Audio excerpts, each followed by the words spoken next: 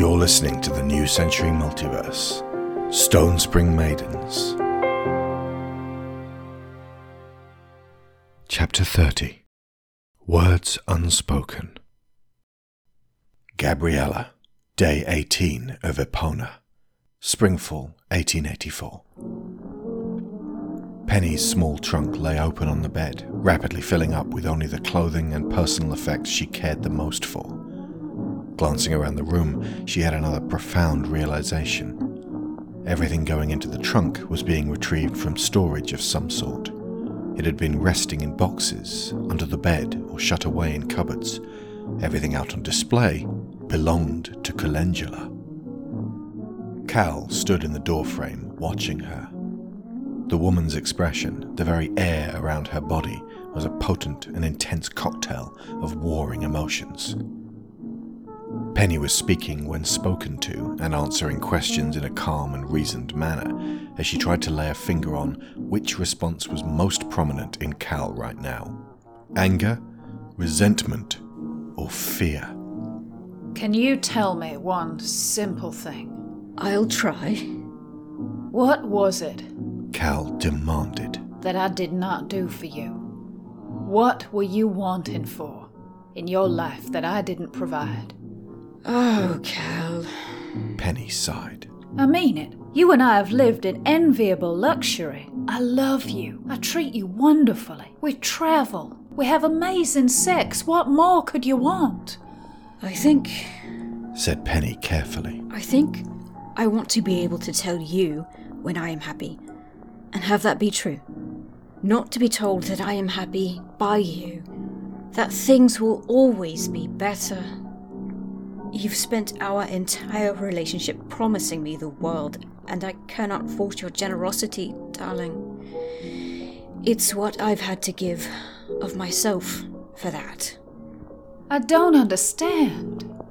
And there's the problem. But marriages get shaky all the time. Whenever one person feels like they're not getting enough attention, the other two or more have to rebalance. I've always figured we complemented one another as a twosome.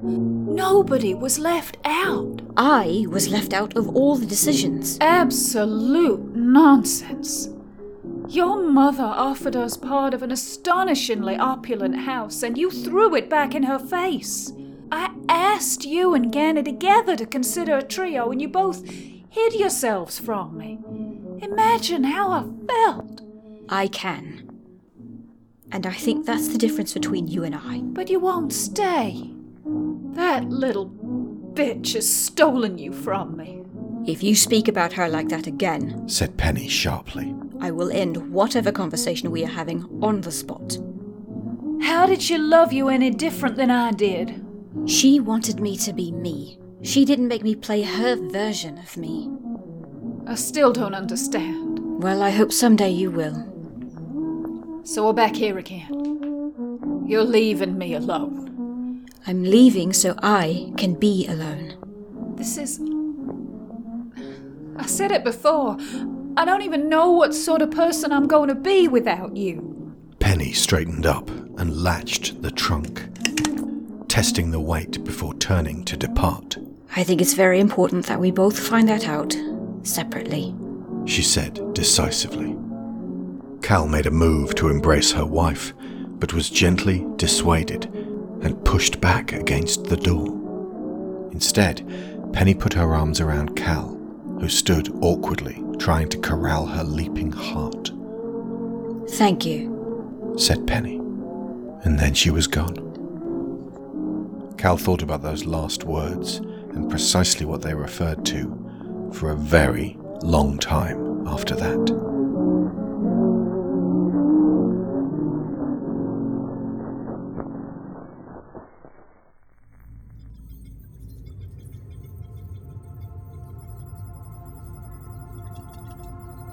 Ganny carefully applied antiseptic to Attar's bare ribcage, making him wince and hiss with pain. I think you bruised the bone as well.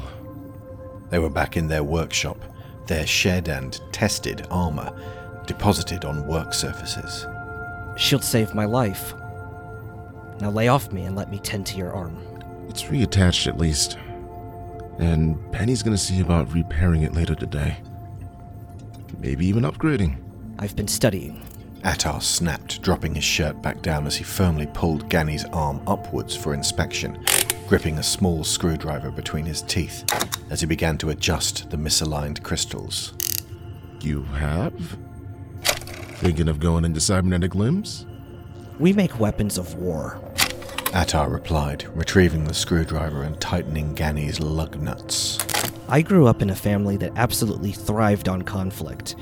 And now that I've been in the thick of it and saw... I haven't seen too many dead people before. And those brave warriors last night just got to me. That's all. That's all. Me too. Now that you put it like that, I'm also uncomfortable. Even just making armor for our side to fight in.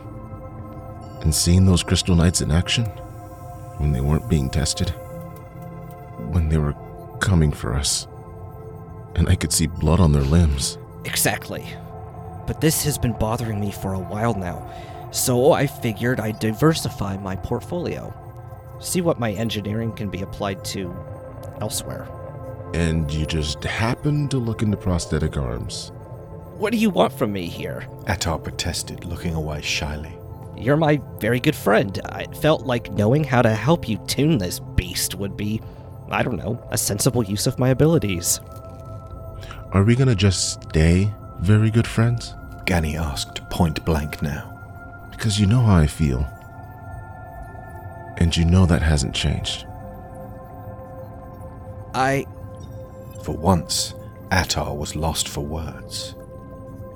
I think that might be a project we could enjoy working on together. He still wasn't looking around and seemed more vulnerable than Gani had ever witnessed. What you learned about me last night was always something I didn't really want to share. I mean, obviously, with the right people, and I always hoped you might be that kind of right people. He began moving Gani's mechanical forearm up and down, trying to find the cog that was clicking out of place at the elbow. I'm not the same as Celeste. I've had a very different life to her. And obviously, I'm a different build. He found the click and reset the cog. But I like this build a hell of a lot. I love me. It took a long time, but I do now. Same applies to you, I guess.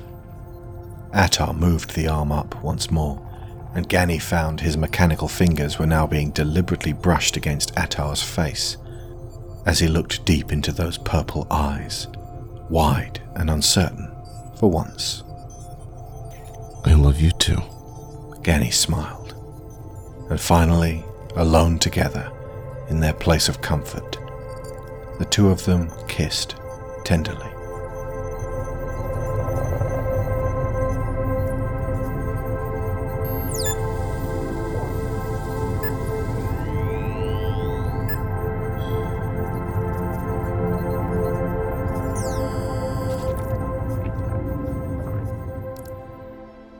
Washington, May 17th, 1884.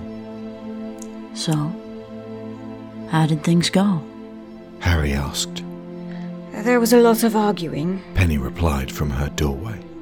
To begin with, at least. Cal didn't know what else she could have given me, or what she didn't do to make me happy. And she was angry at you for not telling her. Harry continued as Penny stepped inside, quietly closing the door. The thing is, I did tell her. I told her over and over again. She just tuned it out. Overwrote it with her own version of events. I'm angry at her too, but most of all, I feel sorry for her. That's probably healthy. Harry stood awkwardly in the center of the room, unsure where they were. She had not missed this place. It smelled of her deepest frustration. So, on the way over here, I decided I wasn't going to be with either of you. Harry's heart began to sink hard, but Penny held up a single finger, bidding her wait a moment. Oh, okay. It's an important time for me to be independent and make all my own decisions for myself. And my current decision is that I would very, very much like to be with you. Oh. Penny, softly but confidently, stepped in close, took both of Harry's hands in hers, and whispered in her ear. I don't know how to do this either, but I would really like for us to learn together. That's all I've wanted since I met you. Harry declared as they fell into a passionate embrace. They made love on what used to be her sickbed. Sometime around Penny's 9th climax, she gasped the words, Marry me.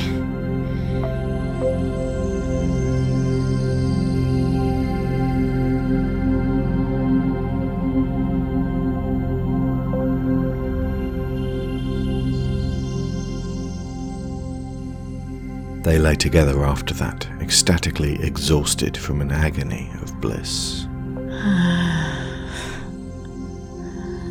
How would the name thing work? Harry asked, running her fingers through the wild green highlights on her partner's dampened hair, still amazed she'd heard the words and wasn't dreaming. Well, if you want us to keep my name, it would be Clemence. But we can go Arlington Clemence if you like. I want whatever makes you happiest. Same for me. Well, this is a bit of a pickle. Didn't you say that when two women are getting together and neither of them wants to dominate the other, they just toss a coin to decide the name? We could absolutely do that. At this, Harry reached across and rummaged in her bedside drawer, pulling out a silver dollar. This was from back when my people used money. Harry flipped the coin and caught it as it came down, clapping it onto the back of her hand. Heads or tails? Tails. Wait, forget the coin. I've decided. Oh? Yes? I want your name. Oh? The words chimed through Harry's ears. She could scarcely believe she was here now with this wonderful person. I want to be in Thessaly Arlington. She dropped the coin back in the drawer, and they held one another tightly.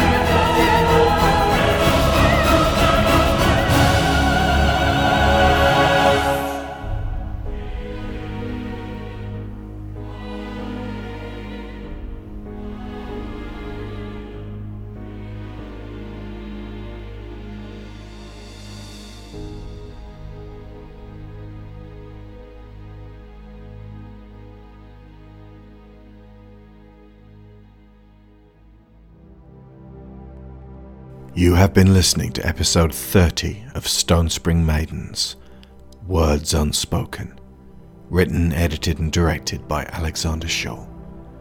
Penthesily Renwick, performed by Theo Lee. Harry Arlington, performed by Loretta Saylor. Ganymede Ferron, performed by Felix Quist. Attar Rubens, performed by Orion Richardson. Calendula Renwick, performed by Sharon Shaw. Narration by Alex Shaw. Make Your Decision by Dan Phillipson of Shockwave Sound. Frankie and Johnny, performed by Harvey Brooks, Quality 4. Stonespring Maidens theme, Far Destiny, composed and performed by I. Sazonov of Shockwave Sound. Additional episode 29 credits. Devastation and Revenge, composed and performed by Kevin MacLeod of Incompetech.com. Raindrop Prelude by Frédéric Chopin. Torn and Please Don't Cry, performed by Fesliyan Studios. Many soundscapes including Neon Drive, Weirder Things 2, Starship Medical, Mushroom Forest, The Orrery, Lush World, and Submerged by Tabletop Audio. There is one episode of Stonespring Maidens left, and if you want to hear the cast interviews, you absolutely have to listen to Through the Wind Door. The New Century Multiverse is funded by Patreon. Our top-tier sponsors get credit every episode, so thank you too. Aaron Lecluse, Abel Savard, Angus Lee, Benjamin Hoffer, Brian Novak, Cassandra Newman, Chris Finnick, Christopher Wolfe, Kieran Dashler, Connor Kennedy, Dan Mayer, Daniel Salguero, Dan Hebner, Dave Hickman, David Sheely, Duran Barnett, Finbar Nicole, Frankie Punzi, Greg Downing, Jameis Enright, Jesse Ferguson, Joe Crow, Joel Robinson, Johan Clayson, Joe G, Josh Waster, Kat Essman, Kevin Vahey, Lorraine Chisholm, Marty Huey, Matthew A. Siebert, Matthew Webb, Michael Haskell, Robbie Crow, Sarah Montgomery, Tim Rosensky, Timothy Green, Toby Jungius, Tom Painter, Trey Contreras, and Valencia Burns.